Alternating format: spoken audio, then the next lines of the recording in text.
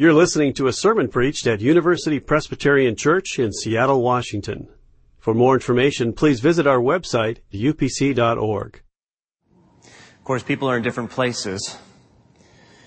Last week we saw Jesus meet a guy who had to be asked, do you want to be made well? This week, Jesus meets a gal who knows that if she's going to live, she needs to hear Jesus say to him, I do not condemn you. And if we know the ministry of Jesus, we know that even our healing begins with forgiveness. And so Jesus invites us this morning to experience His forgiveness. What does that look like? Let's open our Bibles to John chapter 8. Our text is found on page 870 of the Pew Bible. It's John chapter 8, verses 2 through 11. And if you're able, would you stand with me and let's read God's Word aloud together, as every member is a minister and gets to read the sacred text as one. When we're done reading, I'll say, this is the Word of the Lord. If you believe it, you can say, thanks be to God. Listen carefully, you're reading His holy Word. Early in the morning, He came again to the temple. All the people came to Him, and He sat down and began to teach. The scribes and the Pharisees brought a woman who had been caught in adultery. And making her stand before all of them, they said to Him, Teacher, this woman was caught in the very act of committing adultery. Now, in the law, Moses commanded us to stone such women. Now, what do you say? They said this to test Him, so that they might have some charge to bring against Him. Jesus bent down and wrote with His finger on the ground. When they kept on questioning Him, He straightened up and said to them, Let anyone among you who is without sin be the first to throw a stone at her. And once again He bent down and wrote on the ground.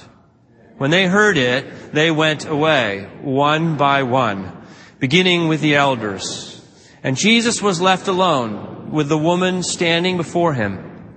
Jesus straightened up and said to her, Woman, where are they? Has no one condemned you? She said, No one, sir. And Jesus said, Neither do I condemn you.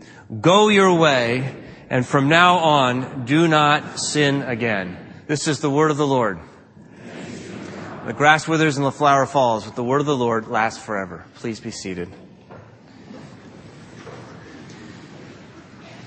It seems to me that Jesus is meeting a gal here who has a history, but whose future is very much uncertain. She's at a very delicate moment in her life history. Her biography may have been full up to this point, but there are not many more pages to come. She may not be able to get past her past. They say when you and I face a moment like this, our whole life will pass in front of our eyes. I don't know if that's true, but I do know that this woman is painfully aware that there are parts of her history, most especially recently, that she deeply regrets. Everybody's got a history. Everybody has a history, and we're not always proud of every one of its chapters. We keep it to ourselves, generally, until we get caught, as this woman is caught.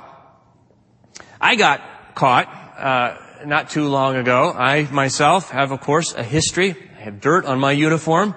Try not to show it to people, but every once in a while I get exposed. When I was young and irresponsible, And as a 20-year-old young adult right out of college, I won't say I left a trail of relational disasters in my wake, but there were a few. There was one friend, and it didn't end well. I hurt her, and I didn't reconcile with her, though I was a young Christian at that time with a new faith. How would I know that our paths would cross again? How would I know that she would take a job at a university? How would I know that she would stay with that career for decades? She would be promoted again and again. How would I know that I would get married and have a son? And that son would want to go to college someday? How would I know that the very university that would inflame his heart and give him hope for his future would be the very one where she worked? How would I know that she would send a letter and say, "Hello, I am your admissions officer, specially assigned to your case. And I know you have some questions, George. Did you tell your son?" "No, I didn't." And he was wondering why all of a sudden the perfect college was so far exceeded by so many other schools. Dad kept pushing on me. What's up with that? And I know you're also going to want to know, did he get in? And the answer is no, he did not get in. I wish I could have gone back and done things differently. Everybody's got a history, and we oftentimes wish we could go back and do it over and make a change. If you're young or you have a child, you may know Beverly Cleary. She's a great author of children's books, and she's got a character, Ramona Quimby. And in one of the stories, Ramona gets curious. She's in a funk on the side of the bathtub upstairs, and she looks at the sink, and there's this beautiful, mostly full tube of toothpaste, red and white and sparkling with the slightest dent from a single squeeze. And she's possessed of this urge to squeeze from the center and to squeeze hard. She says, maybe if I did that, it would make me feel better. And she gives it a try. And here's how I kind of imagine it happening. She squeezes and she feels better. And she squeezes again and she feels better. And she's watching the paste uncoil in the sink. It looks like a snake. And she wonders, how long is this snake after all? And she begins to lay it out across the counter and around the bathroom. Pretty soon it's weaving through the jungle of the carpet, when all of a sudden, above the noise of the jungle, she hears her mother. "Ramona! Dinner time!" And then Beezus, the footprints, her sister, on the hallway, coming closer and closer to the doorknob. And she's got this spent tube, and she's commanding the snake to jump back in the tube before she gets in great trouble. And of course, you can't go back and do it over again. Everybody's got a history. And sometimes we can't get past our history to the future. Bruce Springsteen sings a song called "My Father's House." And you can listen to his live performance of that song on YouTube. And if you do, you'll be interested in his intro, the way he sets the song up. He tells his audience about how he used to go back to his hometown in New Jersey. He'd be up late at night, unable to sleep. He'd get in his car and he'd drive, and he'd go back to that town, and he'd drive by the house that his parents raised him in. He said, after a while, I got doing it again and again and again, and to the point it was 3 or 4 times a week driving by that house. He went to a therapist and he asked the therapist, "What the heck am I doing?" And the therapist says, "Well, I'd like you to tell me, Mr. Springsteen, what it is you think you're doing." He says, "I'm paying you. You tell me what's going on." And the therapist said, "Well, what you're doing is that something bad happened, and you're going back. You're thinking that you can make it right again. Something went wrong, and you keep going back to see if you can fix it or somehow make it right." And Bruce tells his audience, and I sat there, and I said, "That's what I'm doing." And the therapist said, "Well, you can't. You can't go back." And then he begins to play the guitar, and the song starts. And if you don't know the words of "My Father's House," it's a song about a dream that Springsteen has. He's a child again, and he goes back to that town. He goes back to his father's house. He goes running down the broken path, imagining he can fix the tears that he put in his father's heart, only to reach the door and be told he's gone. It's too late. He sings in the final line of the song, "My Father's house shines hard and bright. It stands like a beacon calling me in the night, calling and calling, so cold and alone, shining across this dark highway where our sins lie unatoned." What's in your history? I don't ask that question to dredge up the shame. Heaven knows we have enough in our lives already. But if you take this passage seriously, and Jesus Christ, who is its Lord, then He wants you to know not your shame, but what you do with it. If you don't know about your history and you can't expose it and unload it into His presence, you'll never find the freedom to which He invites you. You'll never find true hope in Jesus Christ.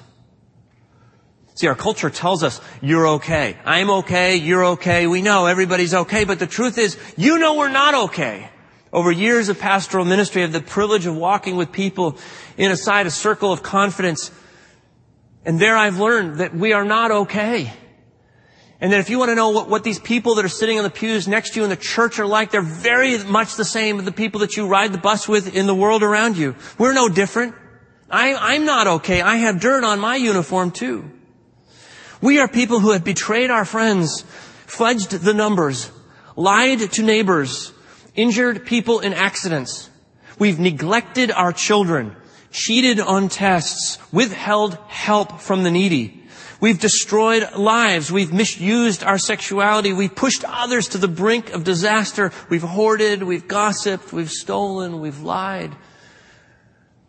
And we don't know what to do with it, other than to feel horrible and stuff it down inside and just hope that you can get a good night's sleep tonight and that it won't come and wake you up. Jesus wants so much more for you and for me. What does Jesus do with our history? What's He like? How would He speak to you about your past?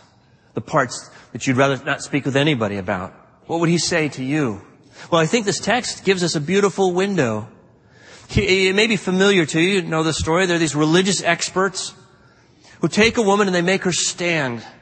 They've broken into a bedroom somewhere in Jerusalem. An angry group of scribes and Pharisees, almost certainly they're men, and they have hauled her half-dressed across the cold streets of Jerusalem, hunting for Jesus. Where is He? Not that surprised to find Him teaching in the temple. It's early morning, the dawn is just coming up, but a crowd already has gathered around this rabbi as he sits on the ground and teaches his pupils. And this horde, this mob of religious experts breaks through this circle, and they take this woman, they shove her cold to stand right in the middle of the circle, shivering in front of Jesus. And they say to Him, Rabbi, what would you do with this woman? We caught her in the act of adultery, and Moses tells us that you should stone such as these. See, the text tells us they say this to trap Jesus, to test Him. And here's the trap. There really are only two alternatives for Jesus. On the one hand, He can turn His back on Moses and His law, and in so doing forfeit His reputation. Or He can turn His back on Rome and its law, and in so doing forfeit His life. We have historical records that tell us around the time of AD 30, the Jews under Roman occupation lost the right of capital punishment as a way of enforcing justice on any of their criminals. They're not allowed to stone anybody. Jesus looks at this horde, and they've got stones in their hands, and they're ready to unload them and end this woman's life. Let her past be the end of her. Jesus will not turn His back on Moses, or He will not turn His back on Rome, but He will give up His reputation, and He will give up His life in a way that these men and even this woman can hardly imagine. And He'll do it because Jesus wants to forgive. He wants to forgive her. He wants to forgive them. He wants to forgive me, and He wants to forgive you. What do you make of this story?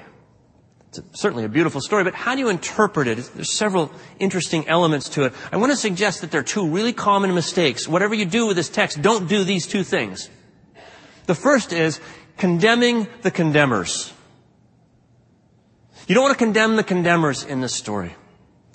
And this is what virtually all of the commentators do. Read the commentaries, and you see that what they do is they try to relieve the tension of this trap that Jesus is in by turning it against the condemners, those who hold the stones. They'll point out that they're violating the law of Moses, which required two adulterers to be presented, not just the woman. This is patently unfair and a violation of the law in and of itself. Is this entrapment? They also should know, commentators point out, that the people who are supposed to throw the stones first in a judicial case are those who were the witnesses. Which one of you, Jesus might have asked, sees himself as the witness? Did you set this up? And the commentators go on about this. They also are very interested in what it is that Jesus writes in the dirt with his finger. And there are two opinions about that. Perhaps he writes a verse that condemns the condemners. And they would read the verse and go, wow, that one really is a gotcha verse. Or maybe he writes the list of sins that these men have themselves committed to kind of level the playing field. I think if it mattered what Jesus wrote in the ground, the writer would have told us. But it's not the content of the writing, but the fact of the writing that seems to interest him. The important thing is that all of these strategies are some way of relieving the tension by saying, you know what, these people are just as bad. And Jesus doesn't do that. He doesn't condemn even condemners. It's like a friend of mine who's a young adult said recently, the other day I caught myself saying, that guy is so judgmental. You know? You see, and that's the way we do it. And that's the way the condemners are doing. But that's not the way Jesus, he doesn't play that game. He doesn't fight judgment with judgment. Doesn't condemn the condemners. Jesus doesn't want to dismiss anybody from this circle. He wants to forgive them all. The other thing you don't want to do, the other mistake, is to judge the judgment. You know, our culture loves this passage, but I think it doesn't understand it. It's really easy to say, oh, Jesus is so great because for him, sin is not really that big of a deal. You know, and Jesus gets himself a lot of likes, a lot of fans on this passage. But it's because our culture confuses the difference between tolerance and forgiveness. See, tolerance is when you say, it's really not that big of a deal. Adultery. What is adultery except maybe it's a little indiscretion between two consenting adults. Who really gets hurt? You think about that for a second. You might even say, what is condemnation or judgment here and there? Everyone can get up on the wrong side of the bed and have a bad day and get a little bit grumpy. But Jesus doesn't insist that there's nothing gone wrong here.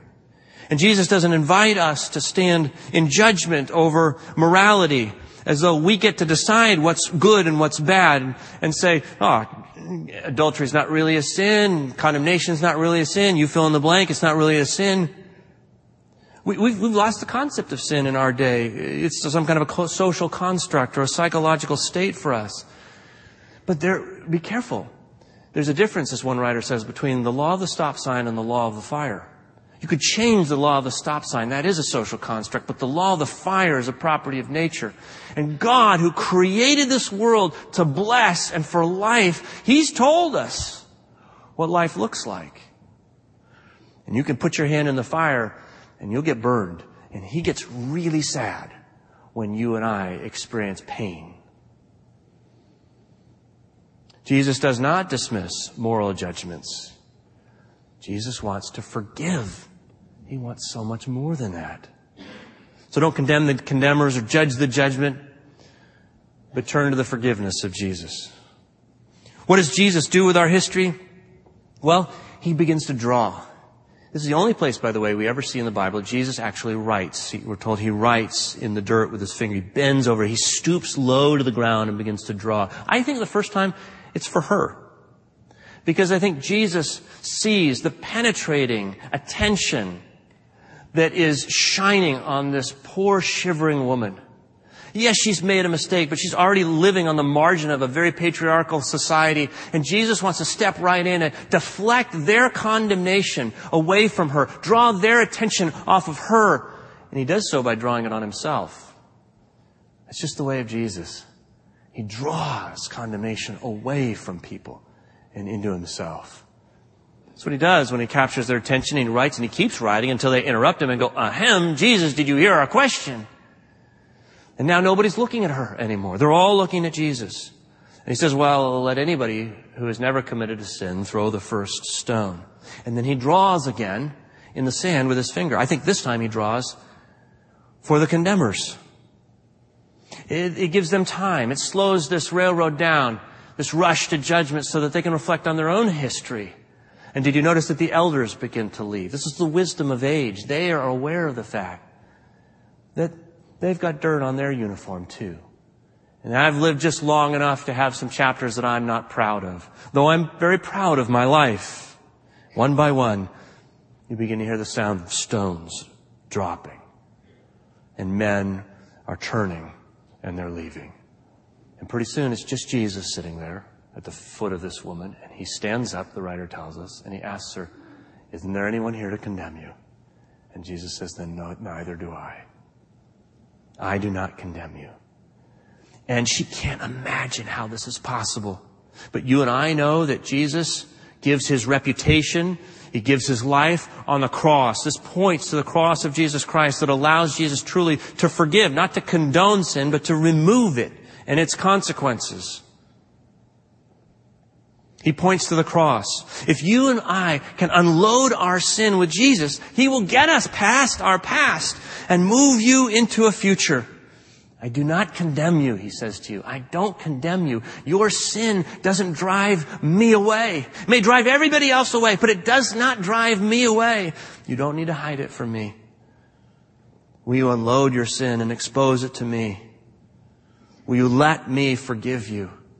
Will you let me stand within the circle of your shame? You and I stand right there at the epicenter and say, I do not condemn you.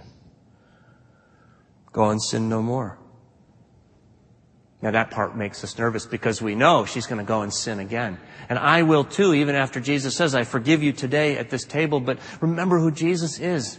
He tells Peter, when he asks how many times do we have to forgive, Jesus says 7 times 70. That's the Jewish infinity.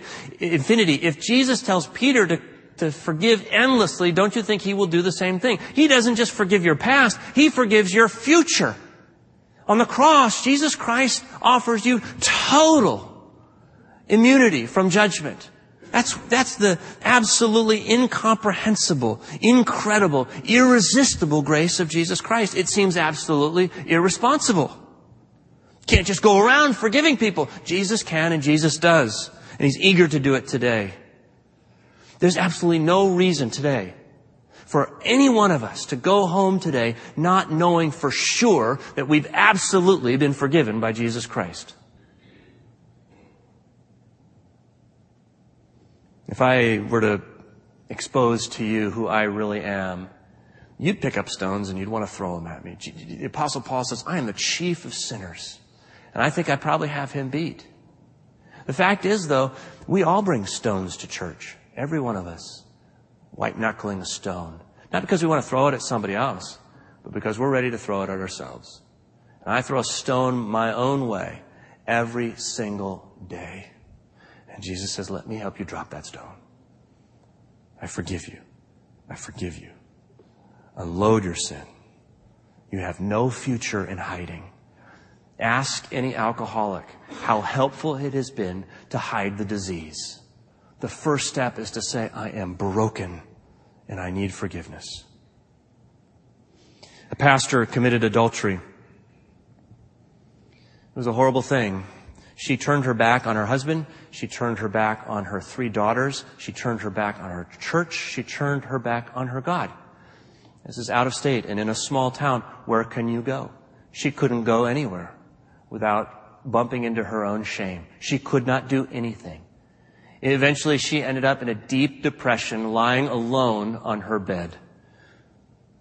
Luckily, this particular pastor had a friend who believed in forgiveness, who got on a plane and flew to that town and went and made her food and slept in that home. And when needed, laid down beside her in her tears just to give witness to the presence of Jesus Christ, the one who forgives in her circle of shame. And she had to leave the ministry and she got counseling and she began a process of restoration. But it's been amazing recovery. Fortunately for her, she was married to a husband who also believed in the power of forgiveness. And he did not shut her out. Her children were furious at her. But here's the real litmus test. What happened to those girls? Those girls who had every reason to turn their back on mom, the church, and even God have grown in their faith. All 3 of them are going off into ministry. Why? because they saw the reality of God in the forgiveness of their father for their mother. Jesus showed up in forgiveness. Jesus increased, and he wants to increase in our lives too. This sort of thing happens every day here at UPC. It's a wonderful, gracious community. Wouldn't it be wonderful to be known by that grace? To be known that this is a place for broken people, for sinners, for people with dirt on their uniform, people who are not proud of their past or even their present, maybe don't even have great prospects for a future. Wouldn't it be wonderful if this is a place that's known, not because of our success, but because of Jesus' forgiveness? People say, I know why they're so joyful over there at UPC. I know why that small group has got so much joy when I visit it. It's because of forgiveness. Let me close with this little historical anecdote. Because, we as a church, we have a history as well. And it was in 1959 that we had a dedication ceremony, May 20th at night. This building had been completed 7 years earlier, but the finishing touch was the steeple. The spire, actually, that was going to go on top of the steeple. We see a lot of churches in the U District that have steeples but no spires. We went all the way and put the spire on the steeple. Big crane, and we had 15th Avenue shut down, and maybe some of you were there. The crowd were thick on 15th Avenue, and every eye was looking up and waited. And there was a big dramatic countdown and a fanfare of trumpets. And then at the dramatic moment, total darkness. Someone was supposed to throw the switch, and the floodlights were supposed to go on and illuminate this new spire. Nothing happened. A couple of members scrambled up onto the roof and tried to find a short circuit. And the red-faced David Cowie, pastor at the time, regained his composure and had everybody start to sing hymns. And they were singing in the dark and waiting for the lights to get fixed. At the moment that they started to sing, the old rugged cross, at that moment, the lights slammed on and flooded. And you could see then this metal, small, discreet metal cross erected over this building. And in our newsletter at the time, the University Presbyterian said, it was a small moment, but perhaps one of the most significant moments in the life of the history of this church was that moment. I think not just because the building was completed, but because somehow we discovered what it is we want to communicate to the rest of this community and even the world. And it's all on the cross of Jesus Christ. On a hill far away stood an old rugged cross, the emblem of suffering and shame. I love that old cross where the dearest and best for a world of lost sinners was slain. So I'll cherish the old rugged cross till my trophies at last I lay down. I will cling to the old rugged cross and exchange it someday for a crown. Would you pray with me? Lord Jesus, let us hide no more and find the freedom of your words when you say to her, and I believe to us, I do not condemn you. And then hear this wonderful invitation to a life we can't even understand before we begin to step into it. Go and sin no more. This speaks of a potential and a future in relationship to you that we so desperately need.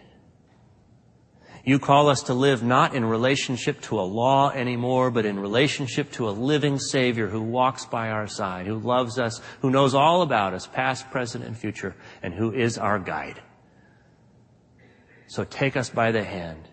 For those who have never come to faith in you, may today be the day that they say, I believe in Jesus. May he be my Savior. For all the rest of us, may we join them in walking with you into newness of life. In his name we pray. Amen. For more UPC audio or to find out about service times, visit us at upc.org. All online audio is available on CD and cassette. To order copies of sermons and classes, please visit upc.org/audio, email audio@upc.org, or call 206-524-7301, extension 117.